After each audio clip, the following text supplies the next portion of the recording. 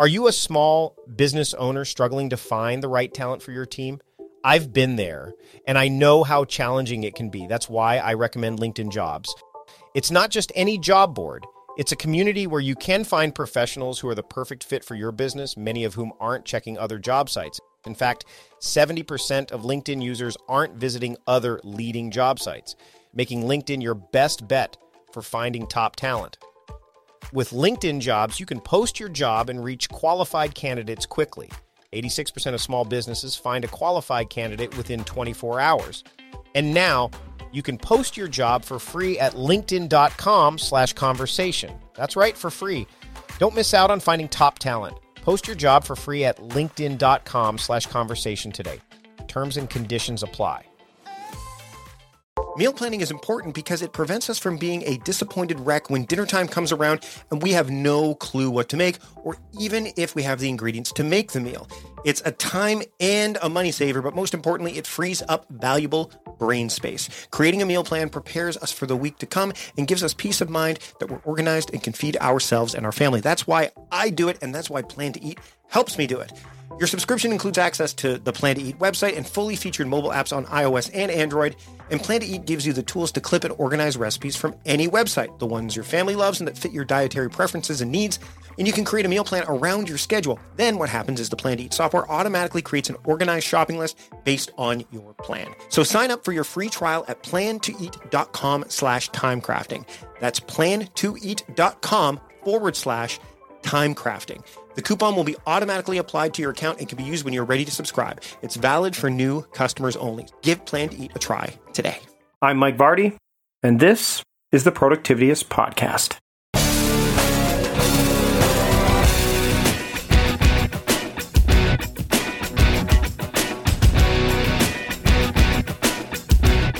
If you've been thinking about starting or refining your morning routine, then this episode is for you. Welcome to the Productivityist Podcast. I'm your host, Mike Vardy, and you see I varied from my routine there because normally I open up with the welcome. But this time I decided to do something a bit different, which is kind of ironic or counterintuitive considering what this episode's about. I talked with Benjamin Spall, who's the co-author of My Morning Routine, the new book. And we talk about routines, morning, evening. We talk about assembling routines. We talk about the different elements that make up routines. There's so many things we get into. This podcast is anything but routine, and I can't wait to share it with you. So let's just get into my conversation with Benjamin Spall of My Morning Routine here on the Productivityist Podcast. I'd like to welcome Benjamin Spall to the Productivityist Podcast. Benjamin, thanks for joining me today. Hey, Mike, it's great to be here. So I am holding in my hands a copy of My Morning Routine, How Successful People Start Every Day Inspired. And as we were starting this conversation, first off, it is 10 a.m. where we are.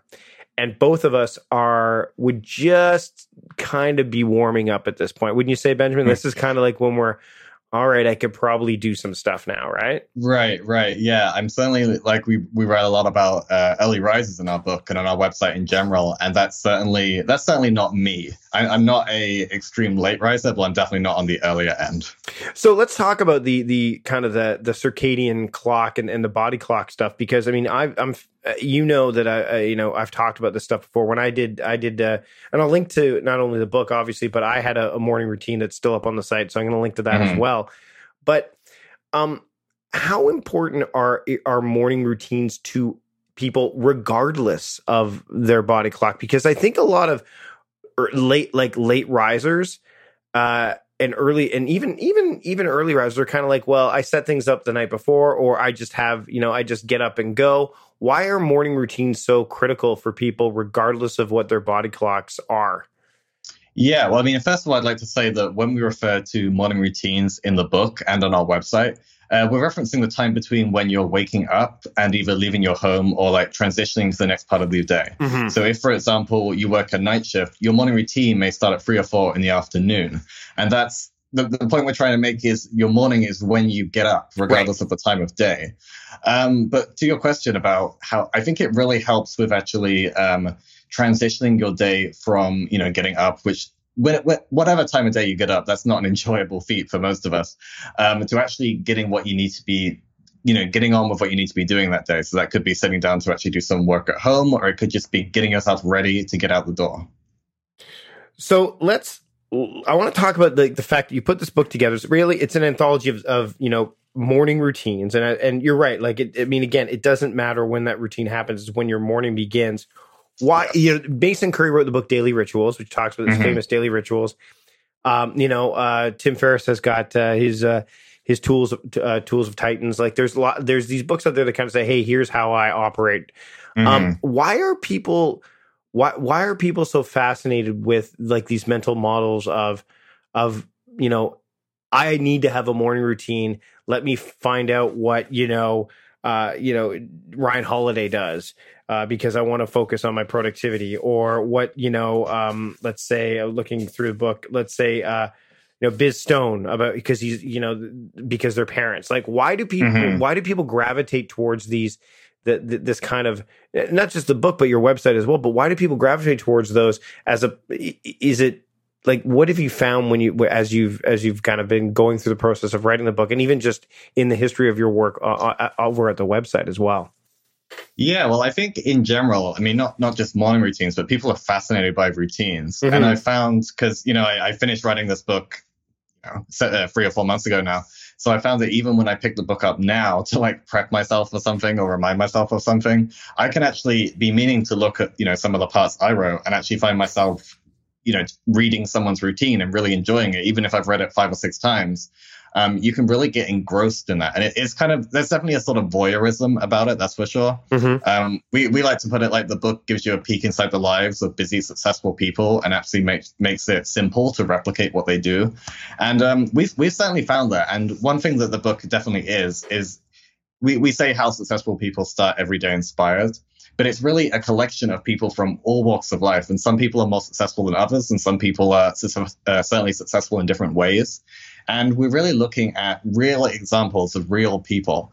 And certainly some of the routines are a little wacky, a little out there. Like we have Dave Asprey, for example, the bulletproof coffee guy. Immediately, Dave lives not too far from his biohacking lab is not too far from where I live. Yeah, Dave's morning routine would be an interesting one to follow through on. I mean, so would Ferris's, to be honest. Right. Yeah, no, we definitely have some routines where I'm like, this is fascinating, but I'm not going to do much of it, But for the most part, a lot of them are just very simple, very repetitive, I would say. And that's one thing that the book certainly gives you. As you read through the routines, you begin to notice that a lot of people are doing the same things. And we're not trying to say that you need to do one thing or another. We're not saying you have to get up at 5 a.m. or something like that. What we are saying is that there's these repeated patterns that people come across, and then you could just try them out. Try out certain things that you believe may work for you, and in truth, they may not work for you. But just actually giving them a go and experimenting that's all we ask from the book. So, out of the routines that you kind of put together and assimilate, kind of assimilated and organized for this book, what are some of the things that you've taken from people's routines? Maybe give a couple of examples that you've added to your own routine that maybe weren't there when you first established your own. Of course, yeah. So, I mean, one thing that more from the website, I've been doing this for a while now, but I certainly I make my morning as calm as possible. And I know that may sound a little boring to some people, but when the rest of your day is pretty hectic, full of emails, full of like calls and just all over the place and meetings and such, making your morning calm is like it's just an incredibly nice thing to do for yourself. And in my view, it makes my morning that much better. Like, I purposely don't check email on my phone. I'll check Instagram because to me that's a calming experience to go through some nice photos, but I don't check email. I don't check Twitter. I don't check, I use Asana. I don't check that. And I purposely use that time so that me and my wife can sit down and have breakfast together and just talk about the day ahead and really just, enjoy that time together before like the craziness of the day begins. Out of all of the ones you've assembled, which ones, because I know that when you were putting them together, you actually said, hey, has anything changed? You probably want to, I know you emailed me to ask if and actually, and we did, I think we updated on the website too. There was a couple things that changed. Yes. Do you remember whose routine changed drastically that you were kind of like, whoa, really? Or was there not much variation when it came to people's routines from when you initially got them to when you were putting them together for this book? You know what? There wasn't a huge amount of variation, and I would say that's both good. I'd say that's mostly good because But at the same time, we definitely say we have a chapter in the book called Adaptation. And in that chapter, we talk about how it's okay to adapt and change your routine over time, as long as those changes are kind of like on your terms. Mm-hmm. So, falling out of different things that you actually want to be doing isn't a good thing. But when you decide to change something, that's absolutely fine. And like you said, we spoke to Ryan Holiday, and he updated his routine for the book because he had a child a couple of years ago. So that was obviously a big change that he wanted to add into it. And the author Jenny Blake, she changed hers because she went from being single in New York City to moving a boyfriend into the same apartment, small studio apartment, not much bigger than my own. So that both of these changes, they were brought about by actual life events, and they're both difficult. It's interesting to read the differences they make. And but for the most part, I would say that the cause of the routines are the same. It's more kind of moving that around and, like I say, adapting into those changes. Now, one of the parts of the book you discussed is chapter 5, and this is the one that I'm really close to, and I'm sure you are as well. You know exactly what I'm going to talk about. Evening routines. I'm a big believer that the evening routine is kind of like the real morning routine for somebody like me. Because I suck at mornings. So if I don't have things set up for me the next morning, and I mentioned this, like having my NutriBlast, like my NutriBullet shake ready, having my clothes set aside for me. Like I do all that stuff the night before, because when I wake up in the morning, I'm like you, I like to have that calm morning. Right. How would you say, and I will say that morning and evening routines are, like, to me, that they are, they're equally important. What are your thoughts on the evening routine and the morning routine, kind of like, just like we talked about the early bird and night owls, where does evening routines fit in terms of what your thoughts are on it? Yeah, we actually, let me find you a great quote. We actually wrote an article about morning, evening routines the other day. And we had a Dutch project manager, and I'm not gonna try and pronounce her name, but she quoted to us that her evening and morning routines seem almost inseparable, and she said it's almost like my sleep is part of a daily 12-hour long routine. So it starts in the evening, sleep in the middle, and then her morning routine. And the way that we like to look at evening routines is that instead, like many of us used to be, instead of simply running up the hours until you're finally bored enough to go to bed, you should structure your evening routine that helps you wind down from the responsibilities of the day, and can help you get a head start on your morning. So even if your morning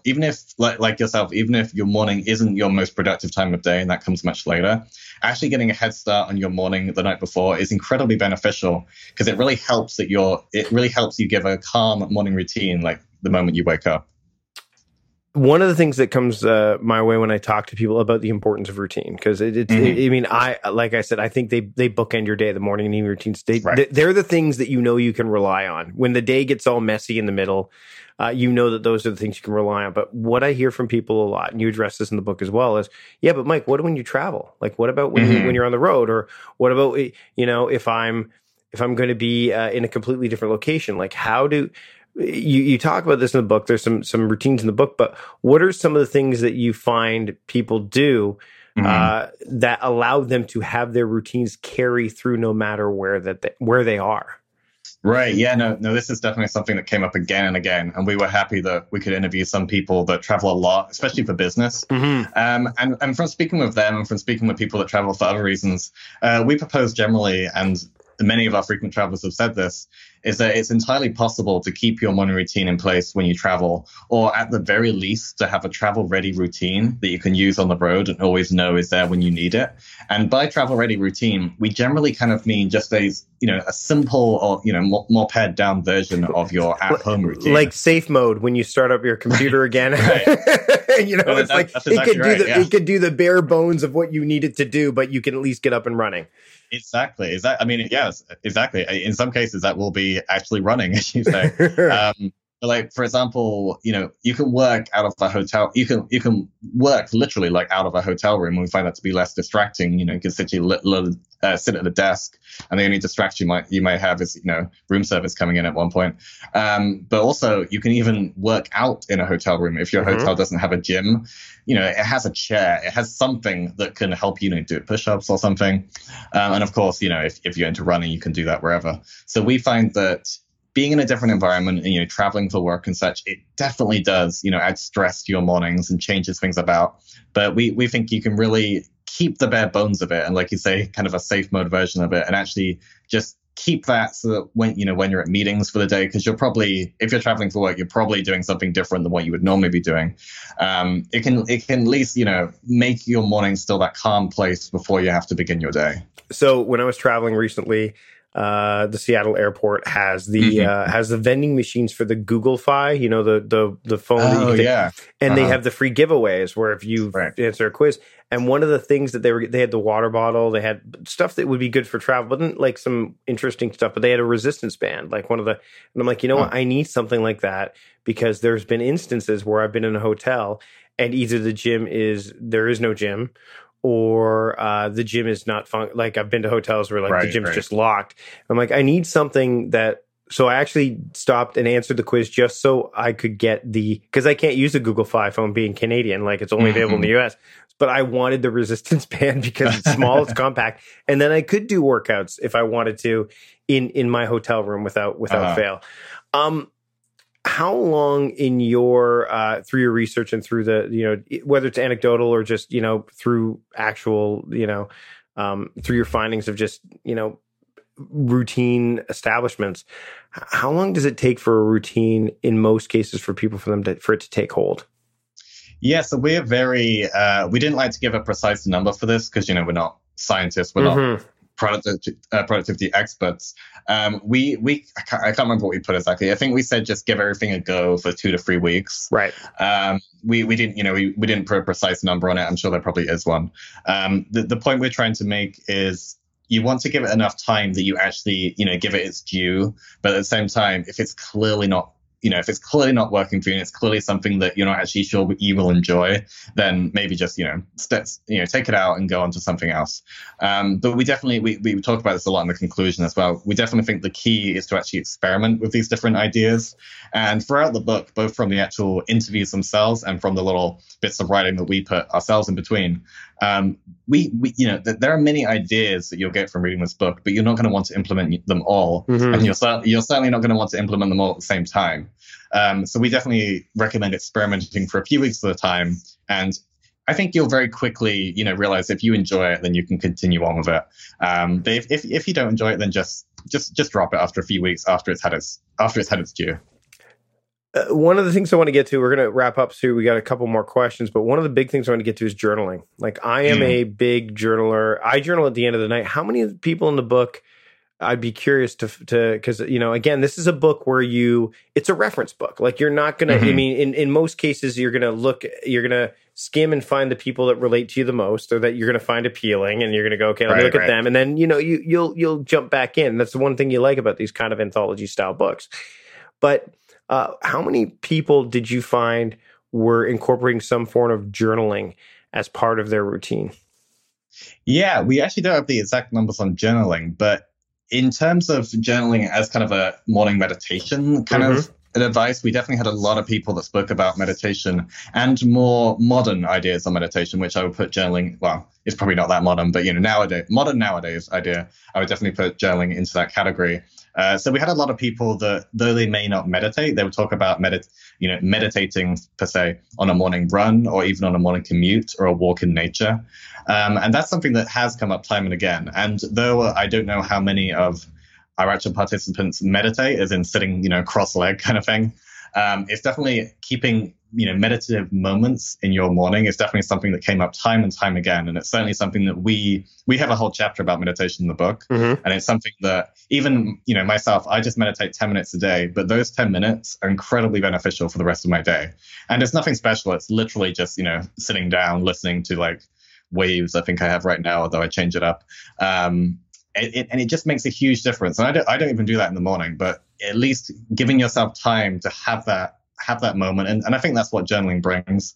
That makes a huge difference. It really allows you to think about, everything, your life and such, and actually bring that into your work and, realize that a lot of what you're doing isn't that important in the greater scheme of things, and actually just, have that calm moment again.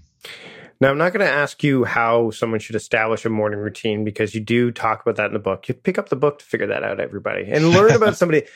But maybe as we get close to wrapping up here, maybe the most surprising thing that you found as you were compiling this when it came to routines? Like, what was the thing that you kind of like, well, that's something I didn't expect? Or maybe you, Michael, just were kind of like, it didn't disturb you, but it was just kind of like one of those, those moments.